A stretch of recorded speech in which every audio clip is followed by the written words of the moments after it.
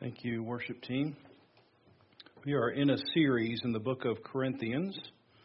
We started last fall, and we've been mostly going chapter by chapter, but I wanted to skip ahead last week. So we started with thinking about the resurrection in chapter 15, because here we are in this little segment before Easter, 2 weeks away now. And I thought we would skip a few chapters and get to chapter 15 and spend 4 weeks reading through these 58 verses. And David did a great job talking about the first 11. And now this morning, I'm going to read verse 12 through verse 19. So 1 Corinthians 15, 12 through 19. If you're using the blue pew Bible in front of you, it's page 961. So let's stand together as we read God's Word. Now, if Christ is proclaimed as raised from the dead, how can some of you say that there is no resurrection of the dead? But if there is no resurrection of the dead, then not even Christ has been raised. And if Christ has not been raised, then our preaching is in vain, and your faith is in vain. We are even found to be misrepresenting God, because we testified about God that He raised Christ, whom He did not raise, if it is true that the dead are not raised. For if the dead are not raised, not even Christ has been raised. And if Christ has not been raised, then your faith is futile, and you are still in your sins. Then those who have fallen asleep in Christ have perished. If in this life only we have hoped in Christ, we are of all people most to be pitied. Let's take a moment to sit down and reflect on these few verses together. Several years ago, I bought this book. I don't know if you can see the title, What If?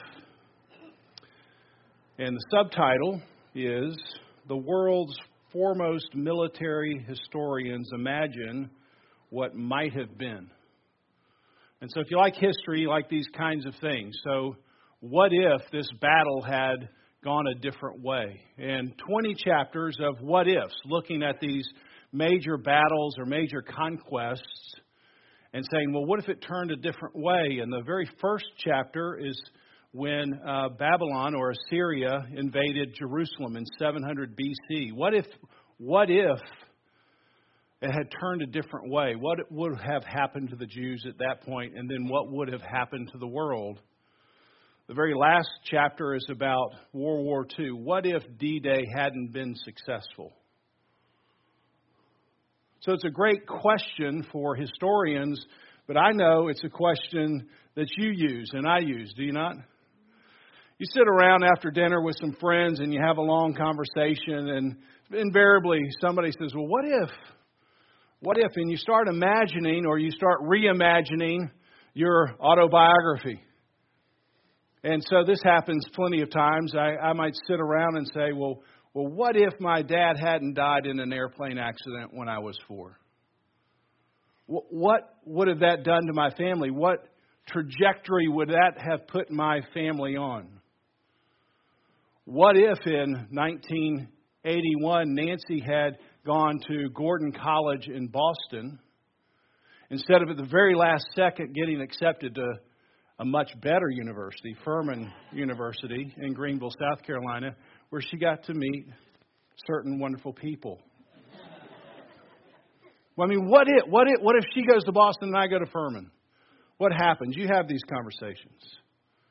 In 2002, January of 2002, I came home and I told Nancy, hey, this thing that we thought we were going to call Christ Community Church, it's not going to work. It just unraveled in this one meeting. What if Claude Eford hadn't come to my house and convinced me that, hey, we should give it a shot? You play this game, do you not? What if? What if something had happened or hadn't happened? But, you know, when you're done, nothing's really changed, right? I mean, your past hasn't changed. Your present hasn't changed. Your future hasn't changed. It's just kind of a fun game. It's a fun question that we all like to roll around in our heads. But the Apostle Paul asked this question, but it's a deadly serious question. And the question is, what if the resurrection the bodily resurrection of Christ, what if it had never happened? What if it was just a myth? What if it was just some kind of made-up story? What if it was just some kind of symbol instead of something in substance? And see, the answer to the question, it really does matter. It matters to your today and how you would live today, and it greatly matters for your future. And so the Apostle Paul is going to borrow this question that we use, and he's going to apply it to the people at Corinth. Now let's get our bearings first, because there are new people here and they're not in the series, but just in terms of what's happening here. The Apostle Paul is a great evangelist, and he, in about 50 A.D., went to this major port city called Corinth, and it's in Greece. And he stayed there several years. He was a preacher. He developed relationships. People met the Lord, and he actually planted a church there. And a few years later, he decided he needed to keep his traveling schedule up, and he moves on. And as soon as he leaves, the church begins to fracture and splinter. And it really fractured and splintered over people. There were certain groups of people who were more for this person than that person, and they just began to have these little factions in the church. And then they also began to fracture over practical questions. I mean, we're all new to the faith, so how is this supposed to look now in our lives? And so we've looked at several of these. What about marriage and sexual immorality? We have this one sexual ethic by growing up in Corinth, but now that we've become Christians, we're supposed to live somehow differently. What is that? What about Christian freedom? What about the Lord's Supper? What are you supposed to do with that? What about spiritual gifts? Chapter 12. So all these questions they have that are fracturing the church, they decide they're going to write a letter to Paul and say, hey, can you help us answer some of these questions? And he writes down the answers to his questions, and that's how we have 1 Corinthians. And the very last question he answers is about the resurrection. And you can see what's happening here. Apparently there were some people inside the church who didn't believe the resurrection actually happened. I mean, people don't really rise from the dead, do they? So, I mean, Paul told us this information, but we've never seen anybody rise from the dead. So it must not be true. It must be something that's like symbolic, or that's not the real part of the story or the real point of the story. So they're asking this question. Maybe Christ didn't really raise from the dead, and his way of responding to it is to ask, well, what if? What if he didn't rise from the dead? And he begins this whole discussion about the resurrection in the first few verses that David spoke about last week. Let's just look back at them. Chapter 15, verse 1. Now, I want to remind you, brothers, about the gospel. That's the word where we get good news. I preached some good news to you. You received it. And you were saved, verse 2. And here's what I declared, verse 3. These are things that were on first importance. I mean, there are a lot of important things, but this is at the very core.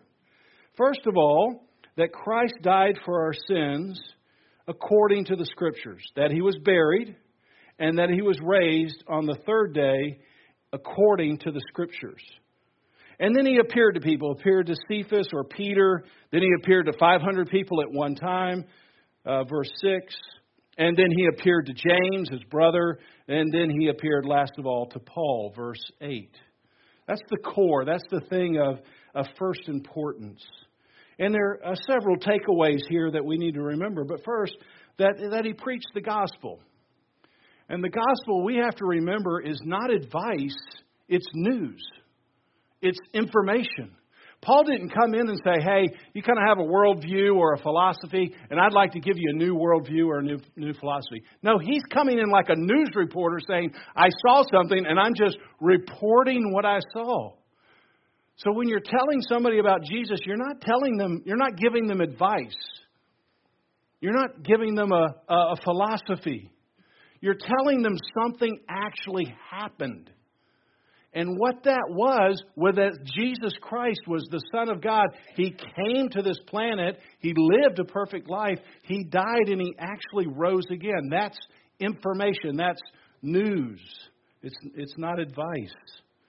And that's one of the things that separates Christianity from religion. Religion is advice on how you get to God. I'm religious, so I do these things and I get to God. But Christianity is news about how God has come to you. It's a pretty big difference. So the first thing we want to remember is that when we're talking about the gospel, it's news, it's not advice. And secondly, you notice it said twice here, all this happened according to the Scriptures. So this event actually happened, this news event happened, but it's all been telegraphed from way back in Genesis. And you could have seen it coming. Now, a lot of the people who read through the Old Testament Scriptures, they didn't quite see Jesus. It'd be like seeing a shadow, but they couldn't really quite imagine the same thing. But now that you've seen Jesus, you read back into the Old Testament and you see Christ in all of these different ways. And let me just give you one example. Genesis chapter 37, Joseph. You remember this? Joseph and his coat of what? Many colors. He's the faithful, favored son of the Father. And he comes with his coat of many colors to the Father, and the Father says, I need you to check on my unfaithful other sons. Can you take a journey and see how they're doing? And as Joseph comes, if you remember the story, they strip him of his robe, they sell him into slavery, and they give him up for dead. Now, you're already piecing it together, are you not? The favored, faithful son with this outer garment given by the Father is coming, and he gets stripped of that robe. He gets sold into slavery. He's given up for dead until many years later, the unfaithful brothers are starving, and they have to go down to Egypt, the most powerful country on the planet at that point. And guess what they find out? Joseph is at the right hand of the king, and he's going to save his unfaithful brothers. The son that they thought was dead is actually alive, and he's going to not punish his unfaithful brothers. He's going to save his unfaithful brothers. And at the very end of Genesis chapter 50, you know what it says? He says, you meant it for evil, but God, what did he do? He meant it for good. He meant it for good to save not only you, but many lives. And now we say, well, we can see the gospel.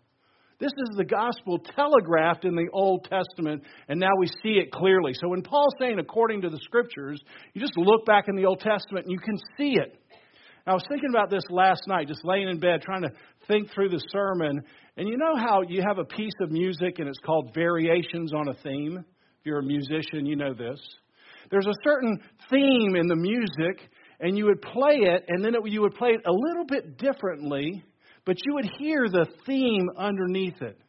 And if you would imagine the Bible as one great musical score, you'll hear variations on the theme of death, resurrection, and restoration. That theme is underlying this whole musical score, and the crescendo is in the gospel. So that's the resurrection. That's the key point that Paul wants to come to communicate before he comes to verse 12, where he says, now, if Christ is proclaimed as raised from the dead, I've just told you about that. I hear that some of you are saying there is no resurrection from the dead. And this is where he pulls out the what if question. Verse 13. But he says, but we could say, what if there is no resurrection of the dead? Verse 13. Then what? If you take the actual body resurrection of Christ, if you take it out of the things of first importance, does it really matter? Is it a key component, or is it just kind of a throwaway component? Paul makes 5 points here, which I'm going to use for the rest of the sermon. It's kind of like 5 dominoes. Once you tip this first one over, all the rest are just going to fall in line. First big domino. If it's true that there is no resurrection from the dead, period, then, verse 13, there is no resurrection of Christ. If nobody is raised from the dead, then Christ himself, he's still in a tomb somewhere. So the news of first importance This news has been decapitated. The main feature has been cut off.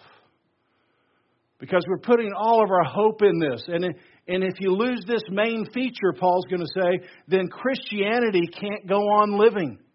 It's such a key component that once you take the head off of this piece of news, then the rest of the components, they don't work either. 1980, a friend of mine, this is my senior year in high school. I know it looks like I probably graduated in 2002, but 1980, I go to the Dixie Classic Fair. That's the county fair in Winston-Salem, North Carolina, with a friend.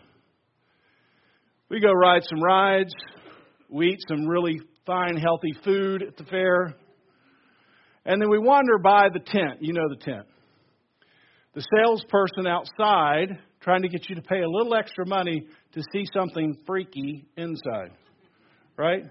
Well, if you're an 18-year-old boy, you're going to stop and listen to the little sales pitch.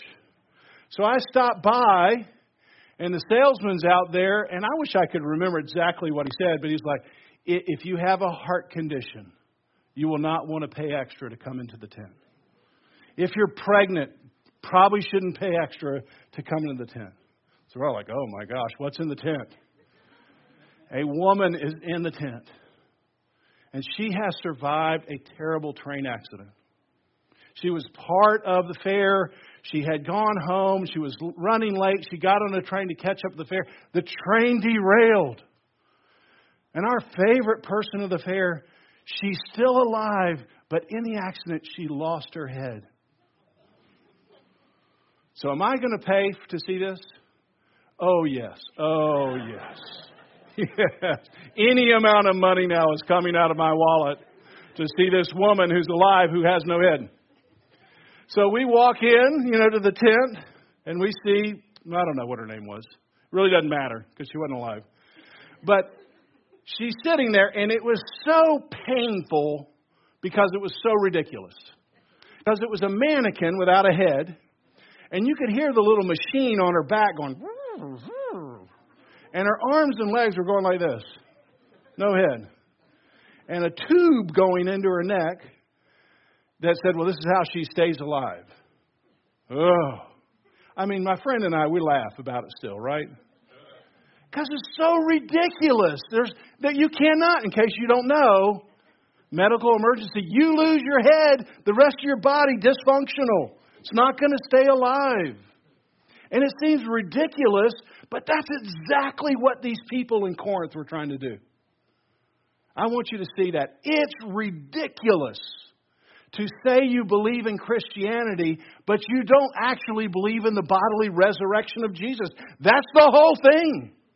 And if you don't have that thing, you can have a lot of other components that are moving around, but it's not alive, it's not worthwhile. And that's what Paul is so exercised about, to try to help his people understand, hey guys, if you're going to lose this one component, you're going to lose everything else.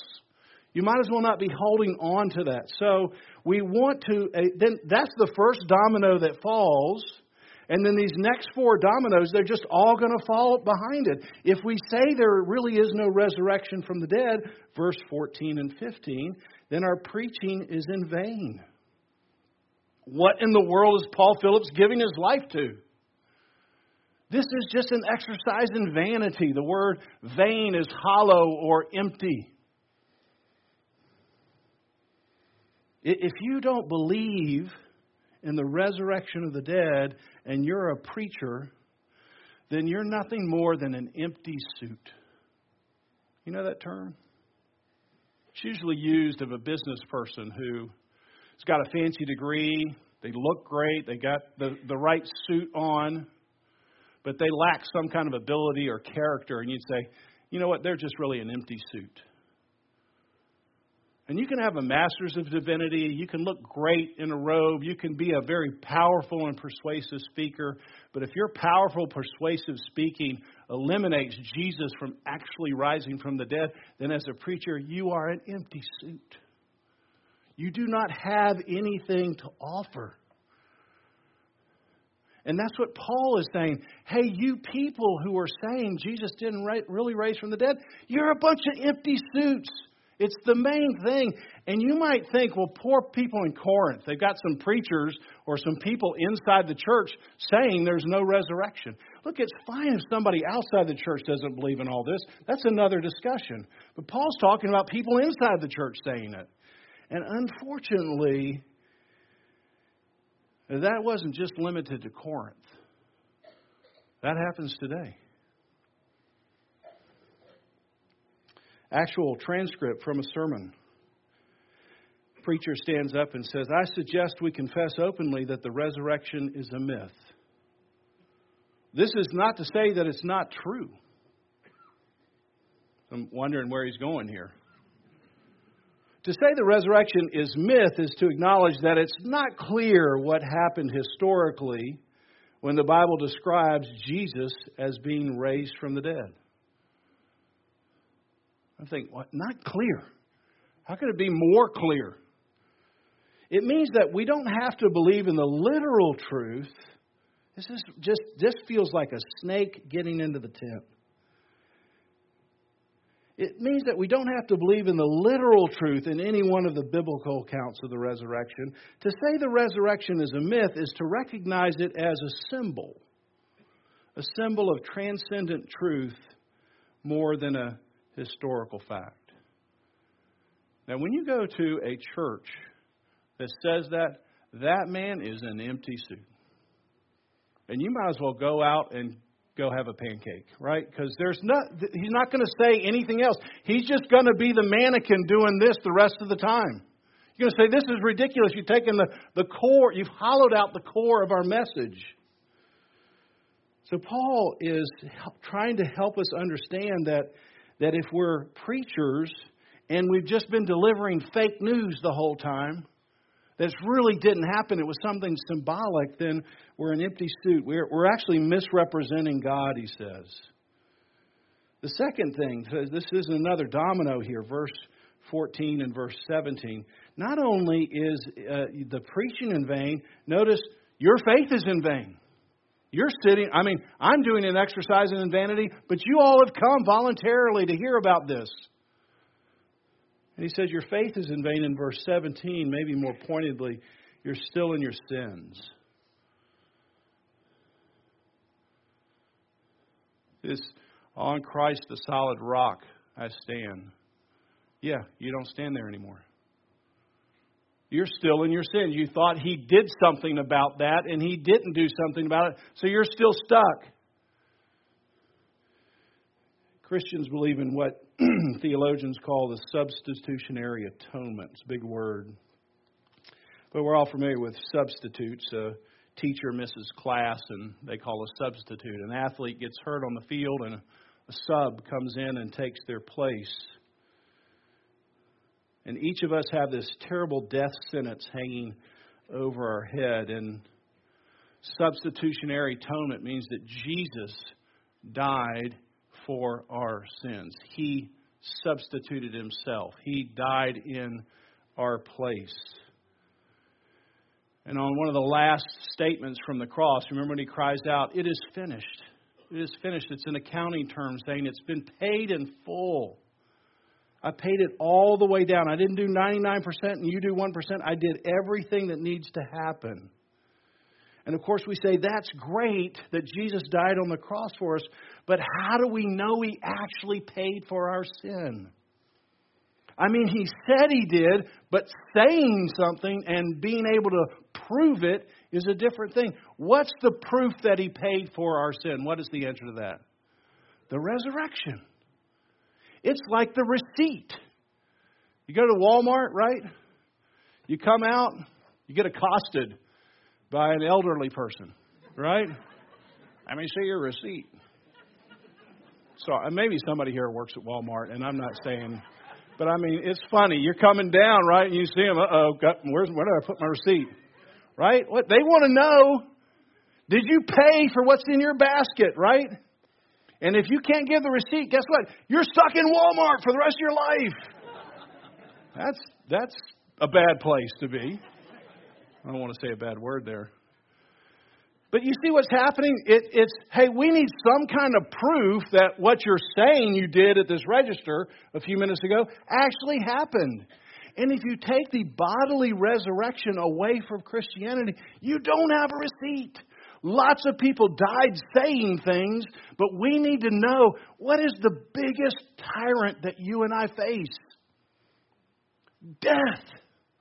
That's the one thing coming at us like a freight train for every human being. And we want to know, could somebody conquer death? And we don't want them to just to say. We want them to show a receipt that I paid for your sin. And if you take the bodily resurrection out of Christianity, you don't have a receipt. And you and I were stuck in our sins. And everybody knows they have things that they can't seem to get out of their mind. I know I said that. I know I did that. I know I cheated that person. I know I lied. I know I did these things. What do you do with those things? You're stuck with them. Remember Lady Macbeth? She kept thinking that she could put people to death and just wash her hands and pretend like it would all go away. And you remember that famous scene, I think Act 5? She's washing her hands and what? She's got a blood spot on her hand. And she can't get it away. And what did she say? Out, out, damn spot. The great news, not advice, news. Jesus rose from the dead and He takes all those spots away. Amen? That's the gospel. And if you take that away, you're stuck. You're stuck in so many ways, but you're still stuck with that spot. You cannot wash it away in any other way. Two final dominoes you'll see quickly here. Verse 18. Everybody who's been a Christian that has already died, Paul uses this euphemism, go to sleep. They're all lost. I mean, every funeral you've been to about how this person was a great godly Christian, it's too bad. You take away the resurrection, they're done. They're lost. I mean, you and I, we're still alive. Maybe if it's fairy tale, we can go do something else, but they're stuck. They don't have any hope. And then this final domino. For those who are still alive, verse 19. Verse 19, of all people, most to be pitied. Why? Because we put all of our hope in the resurrection. And if it just turns out to be a fairy tale, and we put all of our energy on a fairy tale, what a waste. What a waste of a life. Stephen Hawking died this past week. Renowned scientist, incredible man. An amazing life story. Also pretty well-known atheist. And here is one sentence about his belief about God. There is no heaven or afterlife for broken down computers. So that's how he views human beings. Computers that break down. That's a fairy story for people afraid of the dark. That's a fairy story. Now, I think it's very sad that Hawkins thought that people were nothing more than just aging computers and that heaven was a fairy story. But if he's right, then we're the ones to be most pitied. Because we have put all of our hope, right? We've put all of our weight on this thing that's just a feather. It's a fairy tale. We spend our entire lives saying, I'm deeply wounded in my soul. I'm deeply broken in my body. But I am trusting there is a day that Jesus is going to come back and He's going to mend my broken soul. He's going to mend my broken body. And I put my whole energy into that. And now it's nothing. It's a vapor. If it's true that there's no resurrection, then we are above all to be most pitied. And just think through this. We live for Christ, so instead of being first, what? We work for last. Instead of trying to be served, we serve. We're giving ourselves away to humanity, hoping that that's part of our overflowing joy from the Lord. And we've wasted our life. Verse 32, chapter 15, we should have, let us eat, drink, for tomorrow we die. That's how we should have lived. What if the resurrection never happened?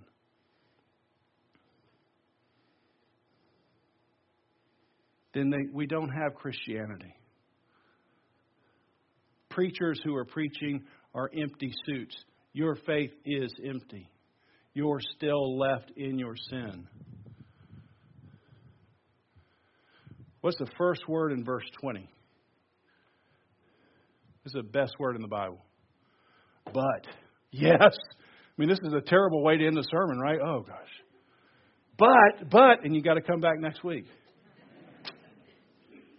Little trick preachers do. But it is true. That's the great thing, is it actually did happen. And for the next 2 weeks, we're going to talk about the real live consequences of the truth of the gospel, that Jesus Christ really came. We really did strip him of his robe. Our sin put him to death. But we discovered he came back. And he came back with a mountain of grace, not fury, to come towards those who are running away and say, I'd love you. Let's pray. Lord, most of us here, we've staked our whole lives on this. We sing songs. We think about how our money goes out of our wallet according to your principles. We think about who we should marry accordingly. We think about our morals accordingly. We come to church. We do so many things. We serve because we believe this is true.